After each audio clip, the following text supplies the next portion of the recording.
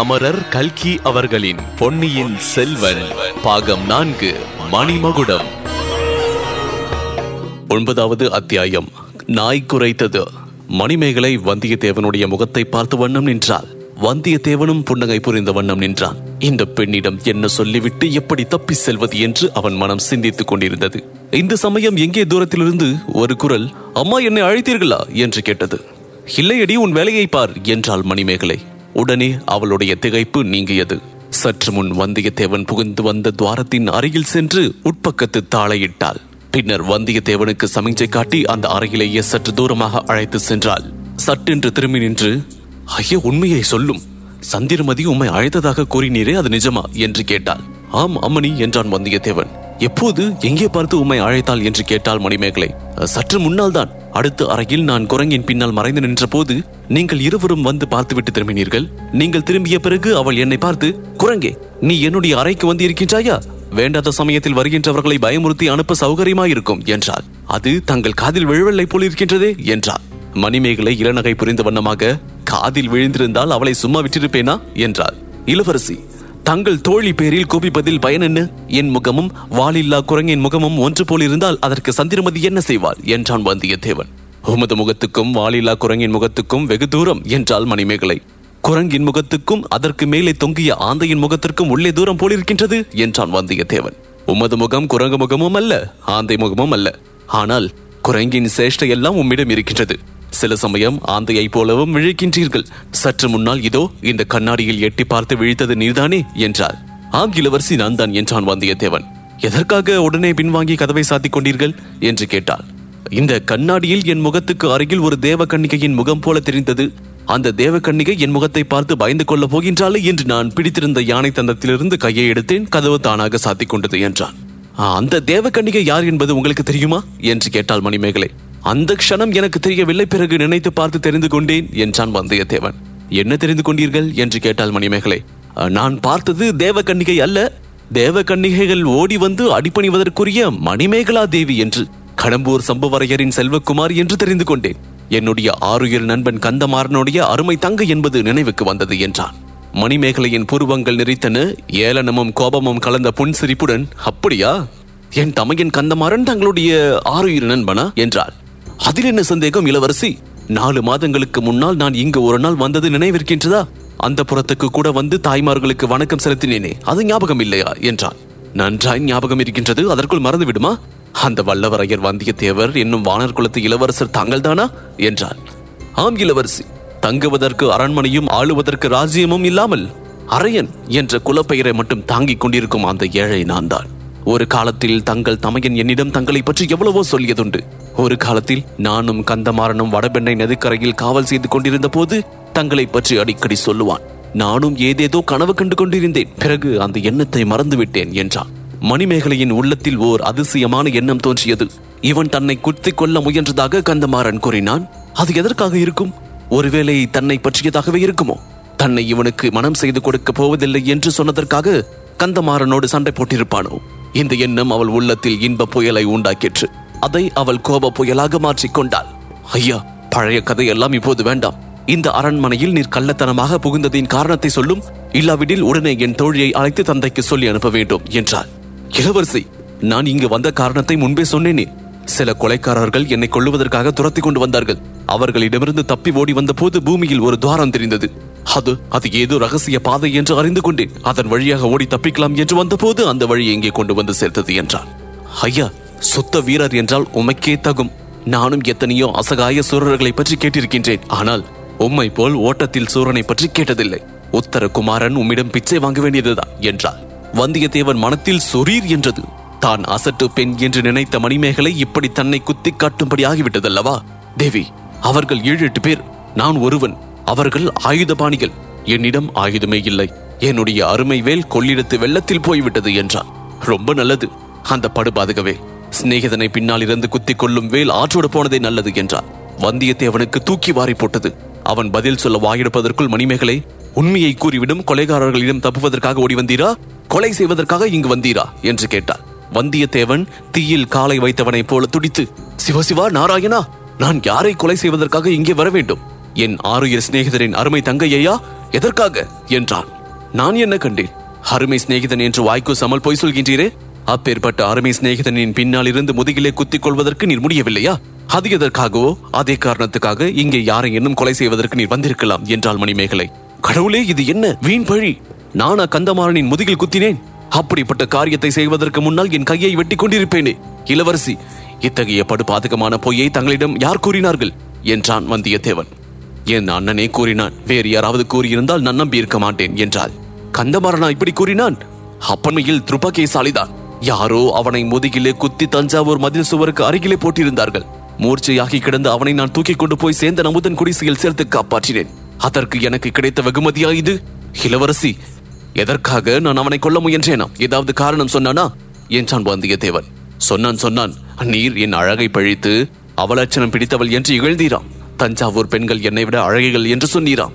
அதனால் கந்தமாறன் கோபம் கண்டு உம்மை நன்றாய் புடைத்தானாம். நேருக்கு நேர் சண்டையிட கையினால் ஆகாமல் பின்னால் இருந்து குத்தி விட்டீராம். இதெல்லாம் உண்மையா இல்லையா என்று கேட்டாள். பொய், பயங்கரமான பொய். தங்களை அவலட்சணம் என்று சொல்வதற்கு முன்னால் என் நாக்கையே துண்டித்துக் கொண்டிருப்பேன். கந்தமாறன் அல்லவா அவனுடைய சகோதரியை நான் மறந்துவிட வேண்டும் என்று வற்புறுத்தினான் என்றான் வந்தியத்தேவன். எதற்காக என்று கேட்டாள் மணிமேகலை. ராஜ்யம் ஆளும் பேரரசர்கள் தங்களை மணந்து கொள்ள காத்திருப்பதால் தங்களை நான் மறந்துவிட வேண்டும் என்று வற்புறுத்தினான் என்றான் வந்தியத்தேவன். நீரும் அடியோடு என்னை மறந்து விட்டீராக்கும் என்றாள் மணிமேகலை. என்னால் அடியோடு மறக்க முடியவில்லை. ஆனால் அது முதல் தங்களை என் அருமை சகோதரியாக கருத தொடங்கினேன். இளவரசி, உடனே கந்தமாறனிடம் என்னை அழைத்து போங்கள், அல்லது அவனை இங்கே அழையுங்கள். ஏன் இத்தகைய பெரும் பொய்யை அவன் சொன்னான் என்றாவது தெரிந்து கொள்கின்றேன். அல்லது உண்மையிலேயே அவன் அப்படி எண்ணிக்கொண்டிருந்தால் அந்த தப்பெண்ணத்தை போகுகின்றேன் என்றான் வந்தியத்தேவன். தஞ்சாவூரில் ஆரம்பித்த காரியத்தை இங்கே பூர்த்தி செய்து விடலாம் என்று வந்தீராக்கும் என்றாள் மணிமேகலை. அப்படி என்றால் என்றான் வந்தியத்தேவன். அங்கே அவனை கொல்ல முயன்றீர், அந்த முயற்சி பலிக்கவில்லை என்றாள் மணிமேகலை. கடவுளே, கந்தமாறனை கொல்வதற்கு அவனுடைய அரண்மனையை தேடி வருவேனா என்றான். ரகசிய வழியாக வந்தது வேறு எதற்காக என்று கேட்டாள் மணிமேகலை. அதோ உற்று கேளுங்கள். என்னை கொல்ல வந்தவர்கள் அடுத்த அறையில் இன்னும் இருக்கின்றார்கள். அவர்கள் நடமாடும் சத்தமும் பேசும் குரல்களும் கேட்கவில்லையா என்றான் வந்தியத்தேவன். அவர்கள் எதற்காக உம்மை கொல்ல வேண்டும் என்றாள் மணிமேகலை. அவர்களை பார்த்தால் மந்திரவாதிகள் போல இருக்கின்றது. ஒருவேளை நரபலி கொடுக்கும் கூட்டமாக இருக்கலாம் என்றான் வந்தியத்தேவன். சகல லட்சணங்களும் பொருந்திய ராஜகுமாரனாகிய உம்மை அதற்காக பிடித்தார்கள் போல் இருக்கின்றது என்று கூறி மணிமேகலை சிரித்தாள். அதுதான் எனக்கும் அதிசயமாக இருக்கின்றது. இந்த ஆந்தை விழிக்கும் இந்த குரங்கு மூச்சுக்காரனை அவர்கள் எதற்காக பிடிக்க வந்தார்கள் என்று தெரியவில்லை. உங்கள் பேச்சை கேட்ட பிறகு ஒரு சந்தேகம் உதிக்கின்றது. ஒருவேளை என் நண்பன் கந்தமாறனை இப்படிப்பட்ட ஏற்பாடு செய்திருப்பானோ என்று. அவனிடம் உடனே என்னை அழைத்து செல்லுங்கள். ஒன்று அவனுடைய தப்பு அபிப்பிராயத்தை போக்கிக் கொள்ளட்டும், இல்லாவிட்டால் என்னை அவன் கையினாலேயே கொன்றுவிடட்டும். கொலைக்காரர்களை எதற்காக ஏவ வேண்டும் அம்மணி? உடனே கந்தமாறனை அழைத்து விடுங்கள் என்றான். ஐயா, அவ்வளவு அவசரப்பட வேண்டாம். கந்தமாறன் ஊரில் இல்லை என்றாள் மணிமேகலை. எங்கே போயிருக்கின்றான் என்று கேட்டான் வந்தியத்தேவன். காஞ்சிக்கு கரிகாலரை அழைத்து வர போயிருக்கின்றார். நாளை இரவு எல்லோரும் இங்கு வந்து விடுவார்கள். அதுவரையில் நீர் என்றாள் மணிமேகலை. அதுவரையில் என்னை இங்கேயே இருக்க சொல்கின்றீர்களா? அது நியாயமல்ல என்றான் வந்தியத்தேவன்.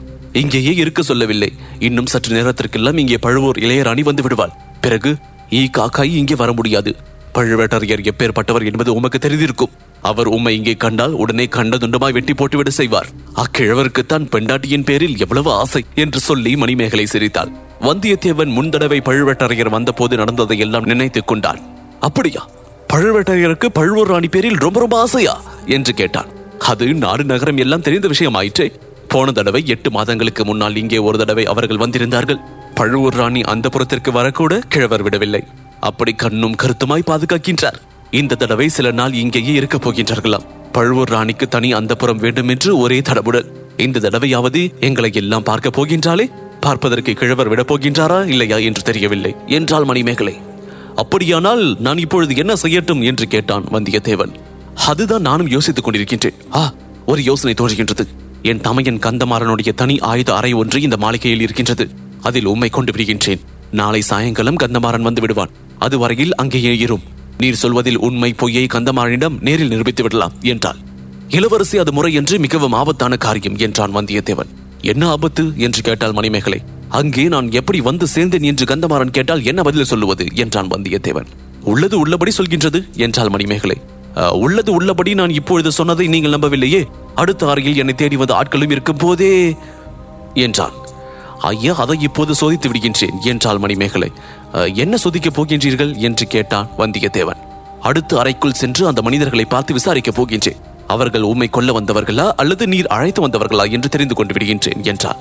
ஐயோ, அவர்கள் பொல்லாத துஷ்டர்கள், தாங்கள் அவர்களிடம் தனியாக அகப்பட்டுக் கொண்டால் என்றான் வந்தியத்தேவன். என் அரண்மனையில் யார் என்ன செய்ய முடியும், இதோ பாருங்கள் என்று கூறி மணிமேகலை யாருக்கும் தெரியாமல் தன் இடுப்பில் செருகி இருந்த சிறிய மடக்கு கத்தியை எடுத்து காட்டினாள். யாரும் என்கிட்டே வர முடியாது, அப்படி ஏதாவது ஆபத்து வருவதாயிருந்தால் நீர்தான் சூரர் இங்கே இருக்கின்றீர்களே என்றார். அம்மடி, என்னிடம் தற்சமயம் ஆயுதம் ஒன்றுமில்லை என்றான் வந்தியத்தேவன். வல்லவனுக்கு புல்லும் ஆயுதம் என்று நீர் கேட்டதில்லையா? உமது பெயரே வல்லவரையராயிற்றே. ஆயுதம் கையில் இருந்தால் பெண் பிள்ளைகள் கூட சண்டை போடுவார்கள், ஆண் பிள்ளைகள் எதற்கு? உமக்கு வீண் கவலை வேண்டாம். அங்கே ஒரு அறையில் தூசு தட்டி கொண்டிருந்தவன் எங்கள் அரண்மனை வேலைக்காரன் தான். மற்றவர்களை அவன் தான் இட்டு வந்திருக்க வேண்டும். அவர்களும் எனக்கு தெரிந்தவர்களே என்று தோன்றுகின்றது. அவர்கள் எதற்காக இங்கே வந்திருக்கின்றார்கள் என்பதை தெரிந்து கொண்டு வருகின்றேன். கதவுக்கு அருகில் இருக்க வேண்டாம், அதோ அந்த மரக்களஞ்சியத்திற்கு அருகில் போய் சிறிது மறைந்து நில்லுங்கள் என்றார். இவ்விதம் சொல்லிக் கொண்டே மணிமேகலை வேட்டை அறைக்கு போகும் வாசல் பக்கம் சென்று அதன் கதவை திறக்க முயன்றாள். வந்தியத்தேவன் அவசரமாக நடந்து மரக்களஞ்சியத்தின் அருகில் சென்று மறைந்து நின்றான். மரக்களஞ்சியத்தின் கதவுகள் திறந்திருந்தன. அதற்குள்ளே தற்செயலாக பார்த்தான். அது தானியம் கொட்டும் களஞ்சியம் அல்லவென்று தெரிந்தது. அறைக்குள்ளே படிப்படியாக அமைந்திருந்தது. ஒவ்வொரு படியிலும் யாழ், வீணை, மத்தளம், தாளம் முதலிய இசைக்கருவிகள் அடுக்கி வைக்கப்பட்டிருந்தன. மேலே சிறிது அண்ணாந்து பார்த்தான். படிகள் மேற்கூரை வரையில் போவதாக தெரிந்தது. இதற்குள் மணிமேகலை வேட்டை மண்டபத்தின் கதவை திறந்து கொண்டு உள்ளே பிரவேசித்தாள். அவளுடைய தைரியத்தை வந்தியத்தேவன் வியந்தான். அதே சமயத்தில் மணிமேகலைக்கு ஆபத்து ஒன்றும் நேர்வதற்கில்லை என்று மனத்தை திடப்படுத்திக் கொண்டான். இதற்குள் அந்த அறையின் இன்னொரு பக்கத்திலிருந்து கதவு திறந்தது. அம்மா அம்மா என்று கூவிக்கொண்டே சந்திரமதி உள்ளே வந்தாள். வந்தியத்தேவன் திடுக்கிட்டான். அவள் தன்னை பார்த்து விடாமல் இருப்பதற்காக இசை கருவி களஞ்சியத்திற்குள் நுழைந்தான். அம்மா அம்மா, தஞ்சாவூர்காரர்கள் கோட்டை வாசலில் வந்து விட்டார்களாம். மகாராணி உடனே தங்களை அழைத்து வர சொன்னார்கள் என்று கத்திக்கொண்டே சுற்று முற்றும் பார்த்தாள். அவள் எதிரில் திறந்திருந்த வேட்டை மண்டப கதவை நோக்கி போனாள். கதவின் அருகில் நின்று பார்த்தால் வந்தியத்தேவன் களஞ்சியத்திற்குள் இருப்பது தெரிந்து போய்விடும். ஆகையால் அவன் விரைவாக சில படிகள் மேலே ஏறினான். ஒரு வீணையின் மீது அவன் முழங்கால் இடித்து அது சப்தித்தது. வந்தியத்தேவன் பீதி அடைந்து மேலும் சில படிகள் ஏறினான். அவன் தலை களஞ்சியத்தின் மேற்பலகையில் முட்டியது. என்ன விந்தை! அந்த மேற்பலகை வந்தியத்தேவனுடைய மண்டை முட்டிய போது சிறிது மேலே சென்றது. ஏதோ சந்தேகம் தோன்றி வந்தியத்தேவன் அப்பலகையை கைகளினால் நம்பி தூக்கினான். அது நன்றாய் மேலே போனதுடன் திறந்த இடத்தின் மூலமாக வெளிச்சம் வந்தது. தூரத்தில் சலசலவென்று சத்தம் கேட்டுக்கொண்டிருந்தது. ஒரு பக்கத்தில் வானத்தில் மின்னும் நட்சத்திரங்களும் தெரிந்தன. வந்தியத்தேவனுடைய உள்ளம் உற்சாகத்தினால் துள்ளியது. பலகையை நன்றாக நகர்த்திவிட்டு மேலே ஏறினான். மாளிகையின் மேல் மச்சில் ஒரு பகுதிக்கு தான் வந்திருப்பதை கண்டான். அதிலும் அந்த பகுதி 300 நாள் அவன் சுகமாக காற்று வாங்கிக் கொண்டு படுத்திருந்த பகுதிதான். பெரிய தூண்களின் மறைவில் நின்று சிற்றரசர்களின் கொடிய சதி ஆலோசனையை பற்றி தெரிந்து கொண்ட அதே இடம்தான். பலகையை தள்ளி முன்பு போல மூடினான். மூடிய பிறகு கூரையிலிருந்து அப்படி ஒரு வழி இருக்கின்றது என்று கண்டுபிடிப்பது சுலபமல்ல என்பதை உணர்ந்தான். அதை பற்றி இப்போது யோசிக்கவும் அதிசயப்படவும் அவகாசம் இல்லை. அங்கிருந்து தப்பி செல்லும் வழியை பார்க்க வேண்டும். இத்தனை நேரமும் தனக்கு உதவி செய்த அதிர்ஷ்ட தேவதை இனியும் உதவி செய்யாமலா இருக்க போகின்றது? வந்தியத்தேவன் நாலாபுரமும் சுற்றி பார்த்தான். எங்கு நோக்கினாலும் கொடிகளும் தோரணங்களும் பறந்து அந்த அரண்மனை பிரதேசம் முழுவதும் கண்கொள்ளா காட்சியாக இருந்தது. அடடா, ராஜோபசாரம் என்பது இதுதான் போலும். வந்தியத்தேவன் அடிமேல் அடி வைத்து மெல்ல மெல்ல நடந்தான். சுற்றுமுற்றும் பார்த்து கொண்டு நடந்தான். மேல் மச்சில் எங்கும் மனித சஞ்சாரமே இல்லை. அந்த வரையில் அதிர்ஷ்டம்தான். பிறகு கொஞ்சம் விரைவாகவே நடந்தான். 300 தடவை அவன் படுத்திருந்த நிலா மாடத்திற்கு வந்து சேர்ந்தான். அங்கிருந்து பார்த்தபோது அரண்மனையின் வெளிமதிலும் மதில்களுக்கும் மாளிகைக்கும் நடுவில் இருந்த முற்றமும் குறவை கூத்து நடந்த இடமும் சதிய ஆலோசனை நடந்த இடமும் காணப்பட்டன. ஆனால் அந்த இடங்களில் மனிதர்கள் யாரும் காணப்படவில்லை. அதற்கு காரணம் கண்டுபிடிப்பது அவ்வளவு கடினமான காரியமில்லை. அரண்மனையின் முன் வாசலில் ஒரே அல்லோல கல்லோலமாக இருந்தது. 100கணக்கான தீவர்த்திகள் வெளிச்சம் தந்தன. மேல தாளங்கள், பேரிகை முழக்கங்களோடு மனிதர்களின் வாழ்த்துளிகளும் கலந்து பேரொலியாக கிளம்பியது. பழுவேட்டரையரின் பரிவாரங்கள் அரண்மனை வாசலை நெருங்கி வந்துவிட்டபடியால் அவர்களை வரவேற்பதற்காக எல்லோரும் அங்கே போயிருக்கின்றார்கள். அதனாலே தான் இங்கே எல்லாம் ஜனசஞ்சாரம் இல்லை. ஆஹா, உண்மையில் அதிர்ஷ்ட தேவதை வந்தியத்தேவன் பக்கத்தில் இருந்தால் என்பதில் சந்தேகமில்லை. தப்பி செல்வதற்கு எவ்வளவு அருமையான சந்தர்ப்பம்! அரை நாழிகைக்கு முன்னாலும் இத்தகைய சமயம் கிடைத்திராது. அரை நாழிகை பின்னால் வந்தாலும் இம்மாதிரி வசதி கிட்டியிராது. சதிய ஆலோசனை நடந்த இடத்திற்கு சமீபமாக வந்து வந்தியத்தேவன் இன்னொரு தடவை சுற்றுமுற்று பார்த்தான். ஒருவரும் இல்லை. கீழே குனிந்து பார்த்தான். அங்கேயும் யாரும் இல்லை. எதிரில் மதில் சுவரை பார்த்தான். அங்கேயும் யாரும் இல்லை. இது என்ன? மதில் மேல் கிளைகளுக்கு நடுவில் ஒரு முகம். ஆழ்வார்க்கடியானுடைய முகம் போல் தெரிகின்றதே. சீச்சி, வீண் பிரமை. 300 தடவை ஆழ்வார்க்கடியானுடைய முகம் போல் தெரிந்த இடம் அது. ஆகையால் அவன் மனம் அவனை அப்படி ஏமாற்றிவிட்டது. அதுவும் ஒரு நல்லதற்கு தான். மதில் மேல் ஏறி குதித்து தாண்டுவதற்கு அதுதான் சரியான இடம். அதை அவனுடைய உள்மனம் சுட்டி காட்டி ஞாபகப்படுத்திக் கொண்டே இருந்தது. வரவேற்பு முடிந்து வாசலில் நிற்கும் கூட்டம் உள்ளே வருவதற்குள் அவன் தப்பித்து செல்ல வேண்டும். முற்றத்தில் எப்படி இறங்குவது? இதோ ஒரு வழி.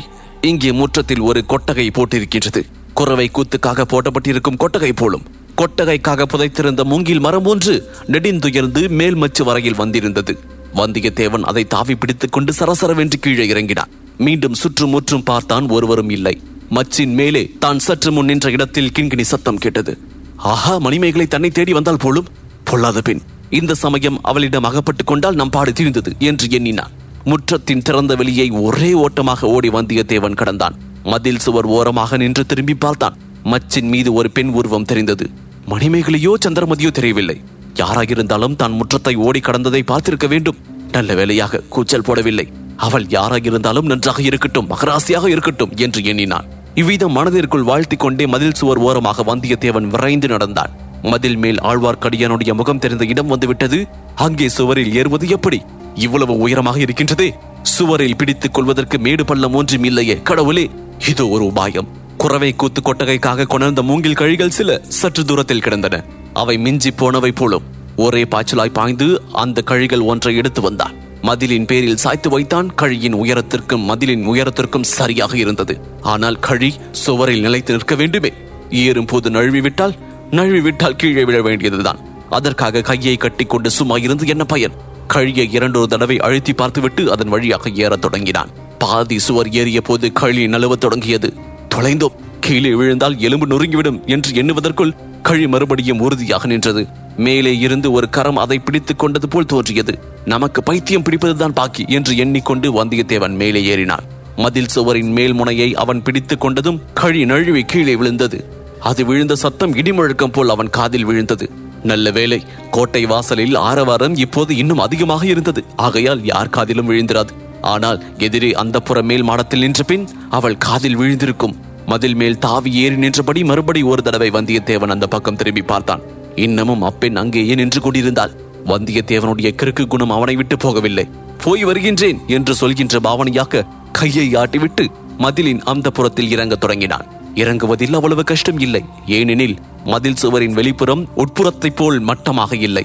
சில மேடு பள்ளங்கள் இருந்தன. பக்கத்தில் இருந்த மரங்களின் கிளைகள் சில சுவரின் மீது மோதி உராய்ந்து கொண்டிருந்தன. அவற்றின் உதவி கொண்டு சரசரவென்று கீழே இறங்கினான். மணிமேகலையை தான் ஏமாற்றிவிட்டு வந்தது பற்றி நினைத்த போது அவனுக்கு சிரிப்பு வந்தது. அந்த சிரிப்பின் எதிரொலியை போல் இன்னொரு சிரிப்பு எங்கிருந்தோ வந்தது. வந்தியத்தேவனுடைய ரத்தம் அவனுடைய உடம்பில் உறைந்து போயிற்று. கைகள் நடுங்கின. கீழே குதிப்பதற்காக பார்த்தான். நாய் ஒன்று அவன் மீது பாய காத்து கொண்டிருப்பதை கண்டான். மேலே ஏறுவதை பற்றி இனி யோசிப்பதற்கே இல்லை. கீழே குதித்துத்தான் ஆக வேண்டும். குதித்தால் இந்த நாயின் வாயில் ஒரு பிடி சத்தையாவது கொடுத்து தீர வேண்டும். சற்று முன் கேட்டது சிரிப்பு சத்தமா அல்லது நாய் குறைத்த சத்தமா? பக்கத்தில் யாராவது மறைந்து நின்று நாயை ஏவி விட்டிருக்கின்றார்களா? மேலே ஏறுவதில் அபாயம் அதிகமா, கீழே குதிப்பதில் அபாயம் அதிகமா? வந்தியத்தேவனுடைய உள்ளம் ஊசலாடியது. அவனுடைய கால்களும் எழும்பி எழும்பி குதித்த நாயின் வாயில் அகப்படாமல் இருப்பதற்காக ஊசலாடின. இதன் தொடர்ச்சியை அத்தியாயம் 10 மனித வேட்டை இதில் தொடர்ந்து கேட்கலாம். இந்த தொகுப்பினை உங்களுக்காக வாசித்து நான் DJ முருகா. இன்ஸ்டாகிராமில் என்ன ஃபைண்ட் செய்யுங்க murugan.dj மற்றும் Facebookல் ஃபைண்ட் செய்ய facebook.com/murugan.radio. மேலும் பொன்னியின் செல்வனின் அனைத்து பாட்காஸ்டையும் கேட்க Google Play Storeல் southradios.com என்ற செயலியை தரவிறக்கம் செய்யுங்கள். மீண்டும் மற்றொரு பாட்காஸ்டில் சந்திப்போம். நன்றி, வணக்கம்.